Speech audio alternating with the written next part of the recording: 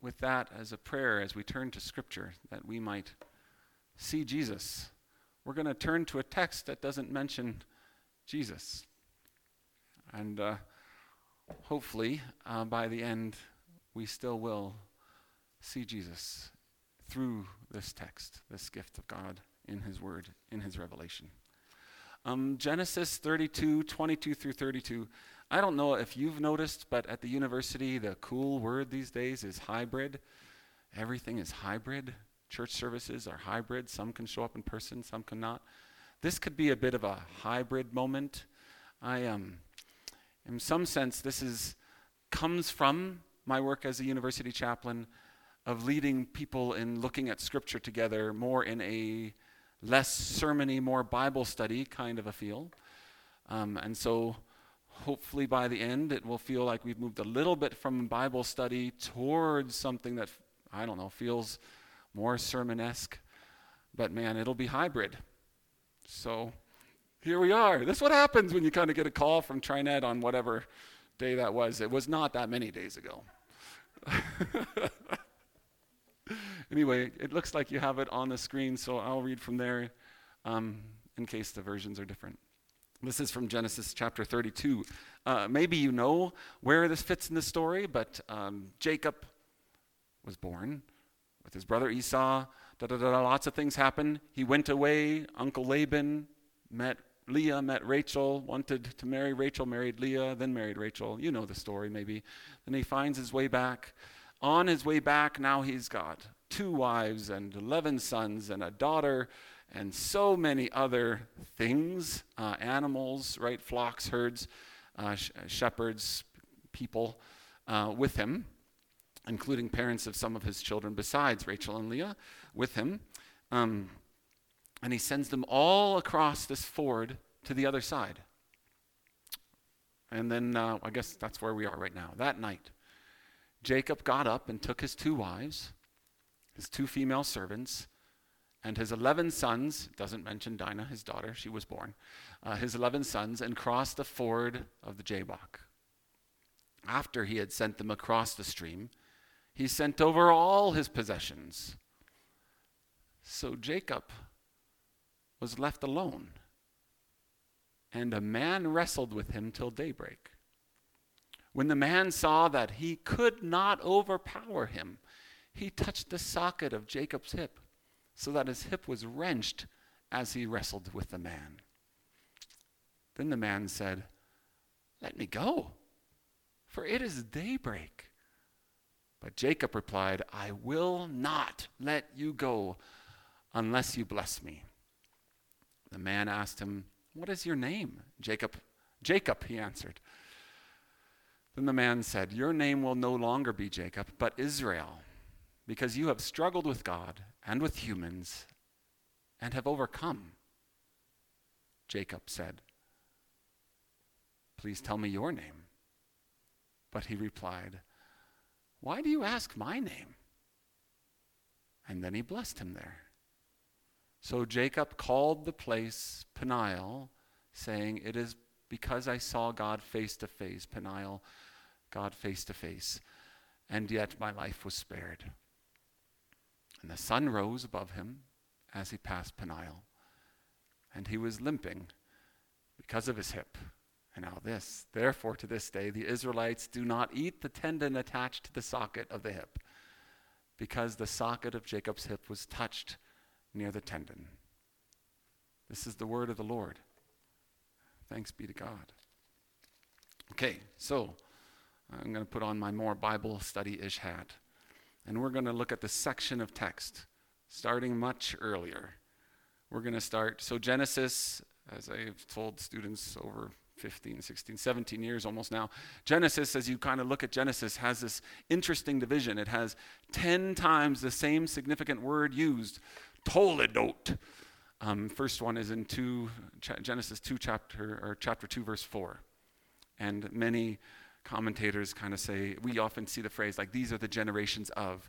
And so you see that here in Genesis chapter 25, verse 19.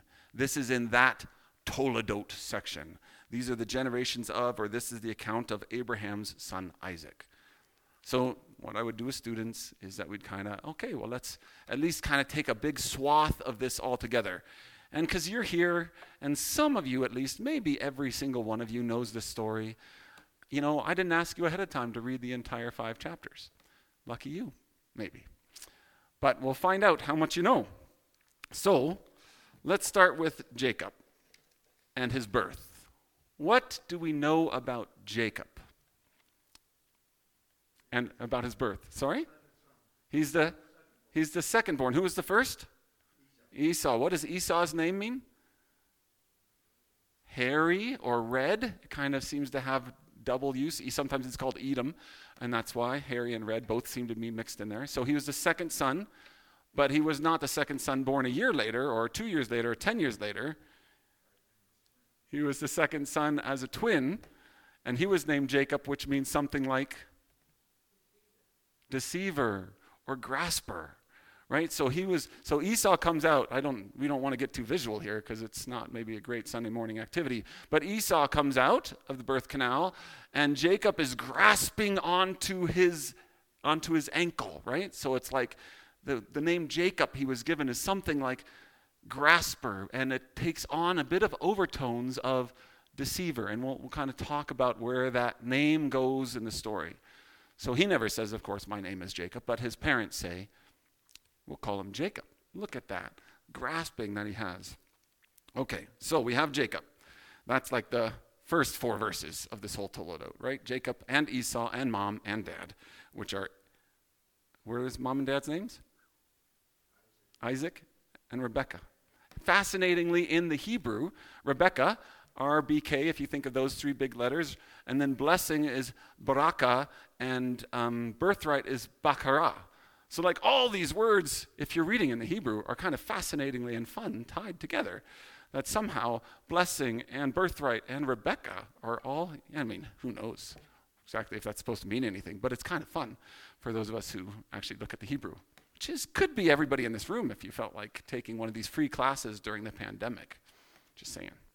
Okay, so then the very next story, Jacob and Esau are born, or Esau and Jacob are born to Isaac and Rebekah. And like the next little sentence is, and they grew up. And so then the very next part, this is in chapter 25. If you have Bibles that you want to open, you're welcome to follow along, more or less. The boys grew up, and Esau became skilled at what? Hunter. And Jacob was more or less in the tents with mom, right? And it says, it has this really terrible, maybe, line that Rebekah loved Jacob. We kind of see over the course of their life story some of the fruit of that privileged kind of oriented love, right?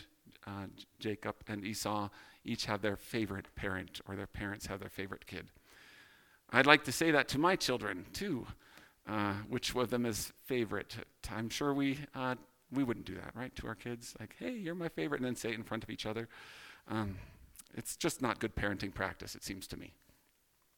Okay, so Jacob, Esau, born, hunter, and the one who stays in the tents. And so the very next story is about the bakara, right? Which is the birthright. What happens? Quick summary, anyone? Should I give it? Yeah? No, that's the birthright. This is that's the blessing. This is the birthright. So first, Esau's out hunting and he comes home famished, and Jacob's at home, his boy, stirring the pot. That has double entendre, as you'll find out, right? He's stirring the pot. That's actually not in the Hebrew, that's just English. But he's stirring the pot at home, and he's got this big stew coming in, and Esau says, I'm famished, I'm going to die. And Jacob says, well, I'll give you a pot of stew if you give me your birthright, the birthright of the firstborn, which Jacob was the secondborn, as was noted. And Esau says, what good is a birthright if I'm dead, right? Like, oh man, okay, so he gets the birthright. Jacob gives the stew, gets the birthright. There's the first little story. Then there's a little story in this about a whole nother relative of theirs, another person that they encounter. And then we kind of end up back at the tents, with just the story you were talking about. So now not the Bakara, but the Barakah, right, with Rebekah. Oh, it's so fun. Now the blessing. So Isaac is ready to pass down his blessing to the firstborn son. And so he says to his son, Esau, the firstborn son, why don't you go out and why don't you hunt me something? And why don't you then cook it up and bring it to me and feed me well, and then I will give you my blessing. So, of course, Jacob and Rebekah hear, or at least Rebekah hears about this and says, oh, what should I do? I have a favorite son, and it's not Esau. Right? So then Rebekah says to her favorite son, Jacob, I think we can do this. I think we can get you the firstborn's blessing. Why don't you go prepare a lamb and I'll get some other things ready and we'll put all that hairy stuff on your neck and on your arms. And when you walk into your dad, you can bring this kind of gamey meat that maybe isn't as gamey as it should be, but somehow Isaac didn't notice. Isaac is now, I missed that part of the story. Isaac is now a little bit more blind, so he's not seeing, right, the difference. And so then the two of them kind of stir the pot again and find a way to get Jacob before blind Isaac, who asks him, and this is, sorry, all these things are very fun for me. Hopefully you're enjoying it a bit. He asks him, let's see, are you really my son Esau? And Jacob says, I am. My son, bring me some of your game to eat so that I may give you a blessing. So Jacob brought it to him and he ate. This is 27, verse 25, 26 in there. Brought it to him and ate, and he brought him some wine and he drank. And then his father Isaac said to him, come here, my son, and kiss me. And so he went and he kissed him, and Isaac caught the smell of his clothes, and then he blessed him and said, and in there just before that, he touched him, right? And you are my son. And I don't know, did Jacob do what like sometimes I do to fake my kids out? I pretend when they say, hey, Mom, can I have a bowl of cereal? And I say, no, you can't have it. And they go, Dad, I know it's you, right? Did Jacob pretend that he was, oh, yeah, Dad, yes, I am Esau, right? Did he fake that? I'm sure he did. There's no way that he wouldn't have, right? So he's living right up to his name, which was Jacob, which means grasper and deceiver kind of mixed together, right? He's living right into all of those ways. Anyway, so Isaac blesses him and says, the smell of my son is like the smell of a field that the Lord has blessed. May God give you of heaven's dew and of earth's richness and abundance of grain and new wine. May nations serve you and peoples bow down to you. Be Lord over your brothers. And may the sons of your mother bow down to you. May those who curse you be cursed, and those who bless you be blessed. Maybe most notably in there, and may the sons of your mother bow down to you. How is that heard later by Esau, of course? So, not surprisingly, Jacob maybe receives the blessing and skedaddles out of there. Somehow he's not present anymore when Esau actually comes home with the game that he's hunted and the game that he's cooked. And then he comes into his father's house, into his father's tent. And his father says, who are you? And he says, I'm your son, your firstborn, Esau. So Isaac trembled violently and said, who was it then that hunted game and brought it to me? I ate it just before you came, and I blessed him. And indeed he was blessed. And when Esau heard his father's words, he burst out with a loud and bitter cry, and he said to his father, bless me too, father, my father. But he said, your brother came deceitfully, there's that word, and he took your blessing, the barakah. I just do that for fun sometimes. Now I'm showing off. Sorry about that. I'll just stop. And he took your blessing. It's fun though. Hey, it's kind of fun. Anyway, Esau said, isn't he rightly named Jacob? Right? So there his name comes. Isn't he rightly named Jacob? He deceived me. And I think, and this goes back a little, I didn't look at this in the last 3 days, but I feel like in the Hebrew it actually says, Jacob, Jacob to me, right? The deceiver deceives me, or Jacob, Jacob to me, or, like it's just all playfully mixed up in all the words there together. He took my birthright, and now he's taken my blessing. He's done this to me twice. 2 times. So, all that is background, right?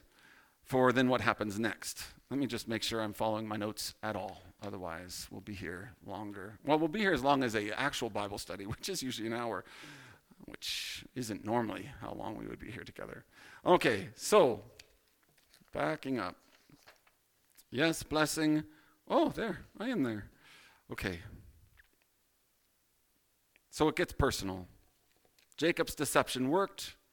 Jacob's grasping worked. You might even wonder if Jacob's kind of saying, man, this works really, really well, right? Sometimes, what's that phrase? Oh, God helps those who helps themselves. And actually, you might look throughout Jacob's family history and see that pops up a couple times. Abraham with his wife and some deception, and all of a sudden Abraham ends up being rich. Isaac with his wife and some deception, and all of a sudden they end up being rich. Like, does God really help those who help themselves? Did the apple fall that far from the tree? Abraham, Isaac, and now Jacob? Anyway, but what do you do when it happens? When Big Brother, and I think we can probably say, we can emphasize the word big, brother comes home and is so angry. Bless me, Father. Bless me too. How dare he do this to me twice? And so then Esau at the end of that section says, when my father dies, I will kill Jacob. And so Jacob goes running. And this is, I find this interesting in the larger scheme of things. So Jacob left Beersheba and he set out for Haran. And when he reached a certain place, he stopped for the night because the sun had set. So that's in 28 verse 11. When do we find out that the sun rises? Now we know, of course, right? Like, he's gone 20 years. We know the sun sets and the sun rises every day. This is part of God's faithful providence in the world. But in the text, when does the sun rise? In our text, Genesis 32. Yeah, after he's wrestled, after he's named Jacob. So he's leaving his father's land, the land of his father, right? And he's going somewhere else. And the sun sets. And he goes to find his mother's land, actually, right? His mother's relative Laban. And then he comes back. And right on the border of entering back into his father's land again, the sun rises. Now, for those of us who just geek out on kind of like the narrative form of a text like this, that I think is intended. We're supposed to, in some sense, be like, he's living in a land of light, and then for 20 years, it's like he's in a different sort of space. The sun is set, and then the sun rises again when he returns. Well, after he's wrestled with this man who may be God, who jumps out in the middle of the night, who, touches his hip and everything that we read. Anyway, so the point would be, Jacob deceived, Jacob grasped, Jacob tricked. Jacob actually never said what his name was, right? When he's asked, well, first he's given the name Jacob. Then when he's asked, are you Jacob? He said, or are you Esau? He says, yes. And then his brother calls him Jacob is rightly named, but Jacob never has said, I'm Jacob so far. Just as a note, because it shows up again. And instead, Jacob runs away. He's running away. He flees. He leaves at sunset. He comes back at sunrise, as if the narrator is suggesting something, that he lived this whole time in darkness, that he'd stolen from his brother, he'd deceived his father, and he had relished in the favoritism of his mother. And now when he leaves home, the cheater gets cheated. You maybe remember that part of the story. So Jacob falls in love with Rachel. Do you remember that little part at the well? It's actually kind of fun because I think it pulls back into our story. This is a baptismal font. This is not a well. But on a well, there was a big stone cover, it says, and somewhere when he first meets Rachel, wherever that is. Anyway, so he meets Rachel, and she needs somehow to get water for her flocks. And she says, well, we have to kind of wait till people can come and help lift the stone away. And Jacob says, oh, do we? And he moves the stone all by himself. It's just this little half a verse in this, but there's this weird suggestion that this Jacob, who's a mama's boy, somehow also has like superhuman strength, right? Like that nobody would have expected. It's just interesting later because when he's wrestling with this person who seems not to be able to overtake him, I think we as readers should be hearing back like, well, was he really? Like, I thought he was a mama's boy, but he somehow moved that stone. Like, it's all in the text. It's all in, hopefully, our minds as we read the text. Anyway, he leaves home. He meets Rachel, falls in love, asks Laban, can I just please marry your daughter? Laban says, sure, but first you must work for me for 7 years. No, 7 years. So he works for 7 years, and then he goes to his marriage ceremony, which somehow, like his father, he must have been blinded enough to not see what's really going on. And all of a sudden, he wakes up in the morning and he goes, that's not Rachel.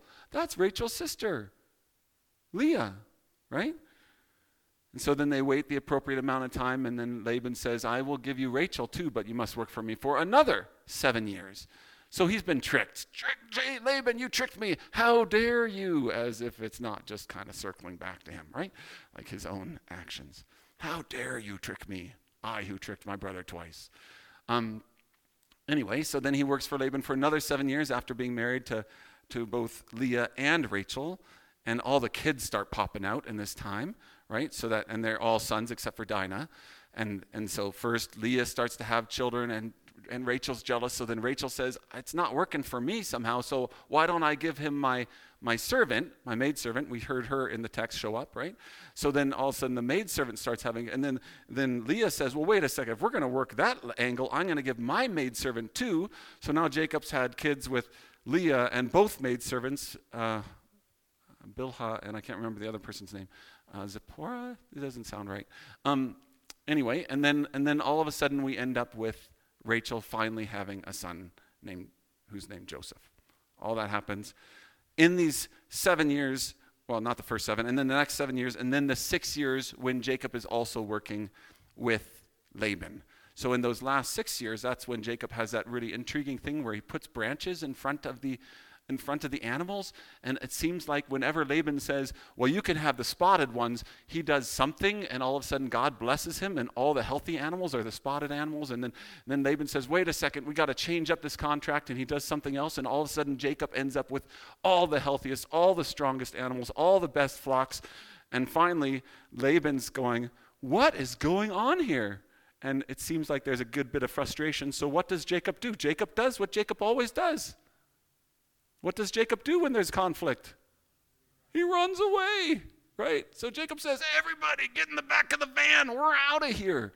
So Jacob runs away again. He runs away from Laban and the conflict. Now Laban actually catches up and they have a bit of a conversation, and Rachel's sitting on the parents' idols, and all that stuff is part of the intriguing part. If we were here for, a half a day, we could talk about all those pieces.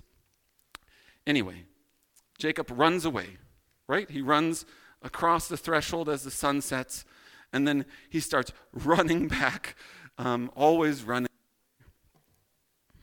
So here's Jacob. He's run away, and now he's running off after getting rich off of his uncle. He runs away from Laban, his uncle Laban. And now we get to this text. So here's Jacob. He sent his family away across the Jabbok. He sent all of his possessions across the Jabbok. His name is Grasper and Deceiver. He is Jacob. And he's lived up to his name all the way through the story, finding a way to take what he wants. And now after 20 years away, outside of the land of his father, after sunset and before sunrise, here he comes back home. His home where he's stolen from his brother, the home where he's deceived his father, the home where he's taken advantage of his mother's uncle, right? And you wonder, could it all stay in the dark? Could it all just stay in the dark? Was he ever going to have to take off the mask? I know that's just a playful thing for the current moment, pandemic time, etc. Was he ever going to have to face up to any of it? Because he's not only a deceiver, he's also a runner. And when those two come together, you may never have to face up to anything. He fled from Esau. He fled from Laban. He's never standing up. He never faces his adversary. And who knows how he tells himself the story of his life, right? How would he tell us? I was the younger brother. It doesn't come with much advantages. I'm not the stronger one. I'm not the hunter. I'm the quiet one. I'm the mama's boy. I lived at home, not hunting game. But I made my home in the tents rather than the open country. God knows I had no choice. I had to make what worked. I had to make chance work for me. I had to, God helps those who help themselves. A little bribery to get the birthright, a little deceit to get the blessing, topped off with a little bit of the wise as a serpent to get a whole huge flock of my own. So here we are, Jacob coming home. Who knows how he tells himself a story? All by himself, just like he was when he left. All by himself at Bethel. All by himself when the sun went down. Now all by himself just before the sun rises, fleeing his problems, living in the dark, alone, again, until, boom, a man jumps out and starts wrestling with him in the middle of the night. And the wrestling begins, and it goes all night long. And why are they wrestling? What does the man want? The text doesn't really tell you anything about that. What does Jacob want? Is he wrestling for self-protection? All of a sudden, the man jumps out. The section title usually in many of our Bibles is Jacob wrestles with God. But let's be clear, the text isn't clear about that at the beginning. The text just says a man jumps out. It's a man. And the first time that we hear the word God is when Jacob is given his new name. But if it was God, why did this God-man not prevail? Could God not overpower Jacob? Would God not overpower Jacob? Is somehow this God-man not powerful enough? How strong was Jacob? I referenced Genesis 29:10, where he rolled the stone away from the mouth of the well, a feat usually for multiple men. Did Jacob actually think he was going to win in this wrestling match? During the night, during this weird dark night, did he think he was going to come out ahead again?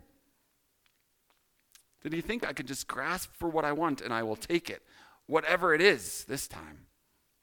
We actually don't know. I mean, when we put these stories into Bible children's books, we sometimes make them so clear, but the text itself is just kind of a mess. We don't know. There's ambiguity everywhere, as it is in so many biblical stories. Not everything is made absolutely crystal clear. It's like we see through a glass darkly. We live with all sorts of questions. And then just one touch. There goes the hip. Which, if you ask a wrestler, which I am not, I mean, I've had my moments, but I am not. Wrestlers seem to say, that's the center of all of your wrestling strength. If you are wrestling somebody, you need to have it right here in your core and in your hips, because you're trying to flip that person over, you're trying to turn them over. This is where, and all of a sudden that hip goes limp.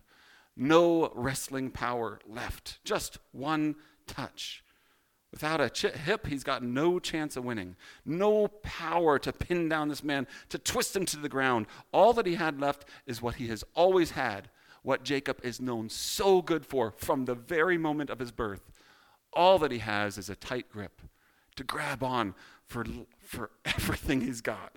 Grasp and hold on if that's what you really want. That's all he's got left. Because he finally knows what he wants out of it as we get into the text. And perhaps after that little touch to the hip, perhaps Jacob is starting to figure out who this partner might really be. The one who changes everything with one touch. And maybe he seems to want something from this guy, this man, this God, this angel, this being that he's wrestling with. And he wants it transmitted to him through a blessing. And so he stopped. He stopped trying to dominate the God-man once the hip was touched. He stopped trying to pin him down because he had no power left to do that. But he didn't stop doing what he always has done. Grasping, holding on for dear life. The man says, "Let me go. I will not let you go until you bless me. I will not let you out of my grasp until I get what I want from you." And Jacob gets what he wants. Not without pain. Yeah, now he has a limp. More than that, I would say he has to finally say the one thing he has never said in his entire life of the story. He has to answer one question he has never answered before. The question this man asks: what is your name? Names are a big deal in the Bible. It seems like such an easy question, right? He was given his name by his mom and dad, but we know what his name means. grasps. He's a deceiver. He's a trickster. And the whole story is caught up in his name, from the very grasping of the heel to the stealing of the blessing from Isaac and the stealing of the birthright from Esau. When Esau says he is rightly named, he is a deceiver, he is a grasper. Twice he's taken from me. What is your name? And the last time he was asked this, it was by his blind father. My son, who is it? Oh, I'm Esau, said Jacob the liar. And now he's asked, what is your name? And he has to look straight into the face of a God-man that he cannot separate from and that he doesn't even want to let go of. He has to look straight in the face of that man and say, I'm a grasper, I'm a deceiver, I take what I want and do whatever it takes to get it. That's who I am. This man who's been running away, fleeing his whole life, finally he has to face up, face to face with his own story, to who he is, to the darkness that he has lived within. What is your name? My name's Jacob. One word. Captures so much. All the ways that he's told his story before, all the excuses he's made. I had to do it. I'm the younger, I'm the smaller, I'm the weaker. I had to take what I needed, otherwise I'll have nothing. It's just a little lie. My mom made me do it. All these excuses he probably came up with for his whole life. All the excuses, they have to die. He has to die. It's a magnificent defeat. I am Jacob. What will the God-man do? What will this God-man do with the truth of this whole life, all caught up in one word? No longer will you be named Jacob, but you will be Israel. And if we all spoke Hebrew, we'd know what he was saying. The Bible tells us anyway. You will be named Israel because you have struggled not only with men, you have struggled with God, and you have overcome. Struggled with men for sure. Jacob lived with those stories in the womb all the way up till this moment. With Esau, with his father, with Jacob. He's struggled with men, but with God, it's just as he maybe have guessed. He was wrestling with God. Was he? Tell me your name, Jacob says. Please tell me your name. Clarify for me this big mess that I'm in and I don't quite know. Like, who are you? Tell me your name. Why do you ask me my name? Perhaps we're going to never know for sure. Why did he ask for a name? Did he need just a little affirmation? Did he feel vulnerable finally having shared who he was with somebody face to face, unmasked? Having shared himself but not getting to know the heart, the center of his sparring partner? Was he uncomfortable with the vulnerability? Was he uncomfortable with the mystery? Did he just want to know, who am I with? The strange mystery of the presence of God. Aren't we sometimes wrestling with that same mystery of the presence of God? This ambiguity of our lives, of our story, the mystery, even the pain of having to face God face to face when we've been running away for whole portions of our life. When Jacob stops trying to dominate God and he clings to God instead, when he finally looks at God face to face and he stops trying to hide in the dark, but he tells the truth of his whole life. Jacob, liar, deceiver, trickster. I am Jacob. That is the source, the beginning of the transformation. That's the beginning of the blessing. And God binds himself to Jacob. He gives him the best of himself. His blessing, he binds his very self to Jacob in the blessing. You have wrestled with God and you have overcome. And he's given a new name. He's blessed. He is bound up with God for the rest of his life. And he names the place Peniel because he has seen the face of God and his life was spared. and the sun rises, and he passed the face of God, limping, never able to run away again. Never able to run away again, limping. What do we do with this story? I mean, this is where sometimes we don't even get to this in a Bible study. We just enjoy it all, and we kind of say, come back next week. What did you hear in that whole story? But I'll point in a couple directions today, and because I won't see you next week. I don't think. Well, I guess I'm in Iron Springs next week. So no, I won't see you next week.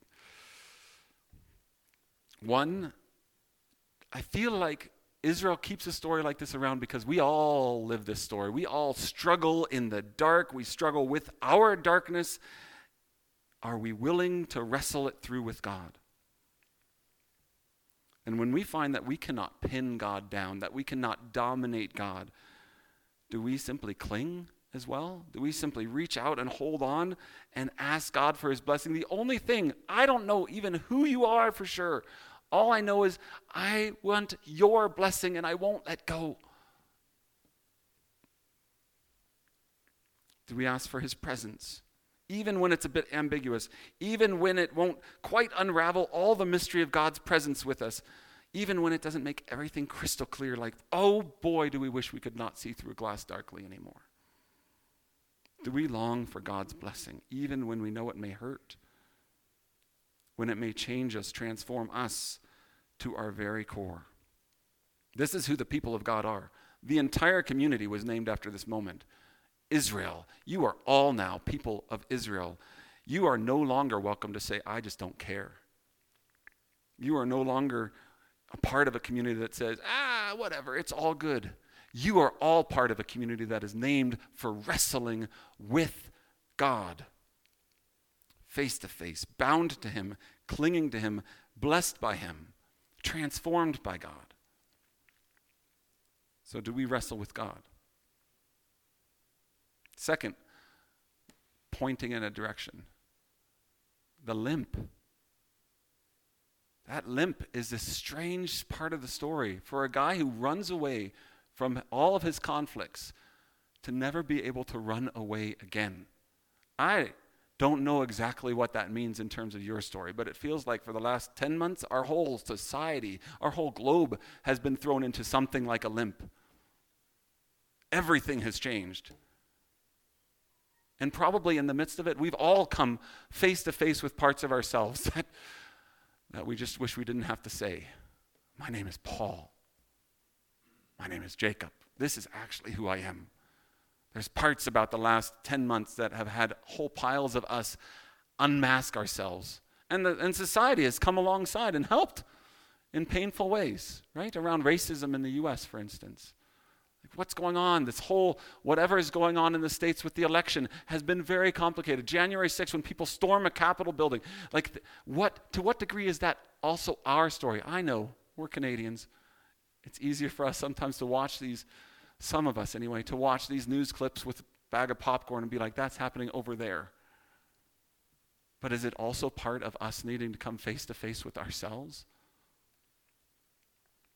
And realize that maybe there's something in this limp that actually is a gift for us to be transformed? But maybe the last piece is that there's another magnificent defeat that is part of the story of Israel. Right? We are the people of Israel. There's this whole nation called the people of Israel. Then we're kind of gathered in as Gentiles into this nation of Israel. That's how the New Testament kind of imagines it. But there's one person who embodies the life of Israel like nobody else. The Lord Jesus Christ, the one we call Savior, who went from his father's land into another place that probably felt an awful lot like darkness, who wrestled with death, who wrestled with sin, who died. And now in the season of Epiphany, we talk about how, and we sang that in one of our songs, we talk about how he, in his resurrection, brings light back into the world. All these stories of Israel always at some point help us understand what happened in the life of Jesus, in this magnificent defeat where Jesus died on a cross. And not just one life, but an entire cosmos is transformed in his resurrection. Transformed. Because God wrestled with what we all wrestle with. Our sin, our brokenness, our death. And he won in this weird, magnificent defeat. Jacob was alone both those times. Christ was alone. My God, why have you forsaken me? So that we are never alone again. A God who will never abandon us, never forsake us, never leave us alone on the side of a river, but will come and continue to wrestle with us till we are all transformed into the image of Christ that we are called to be individually and communally as the new Israel. This is our calling. It reminds me of one phrase. When we are weak, then we are strong. In the name of Christ our Lord. Let's pray.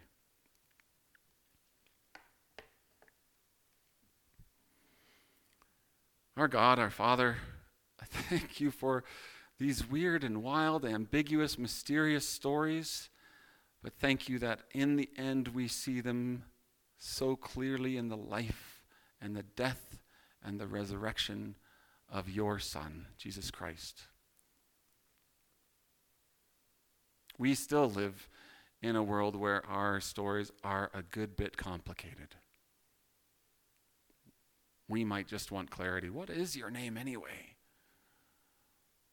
What is it that makes me keep doing these hard and painful things that I don't want to do, the things I don't want to do, and the things that I want to do I don't do? What is it in me? Help us to keep coming back to you, looking you face to face, and recognizing in your face the face of grace, so that even as we confess our sins, we know we do so in the assurance of pardon. We do not only every Sunday, we do every time we come face to face with you. We see the truth of ourselves, but more so we see the truth and the goodness and the grace of our God who calls us his children, because you are, as we prayed, our Father in heaven. Through it all, may your name be holy. Amen.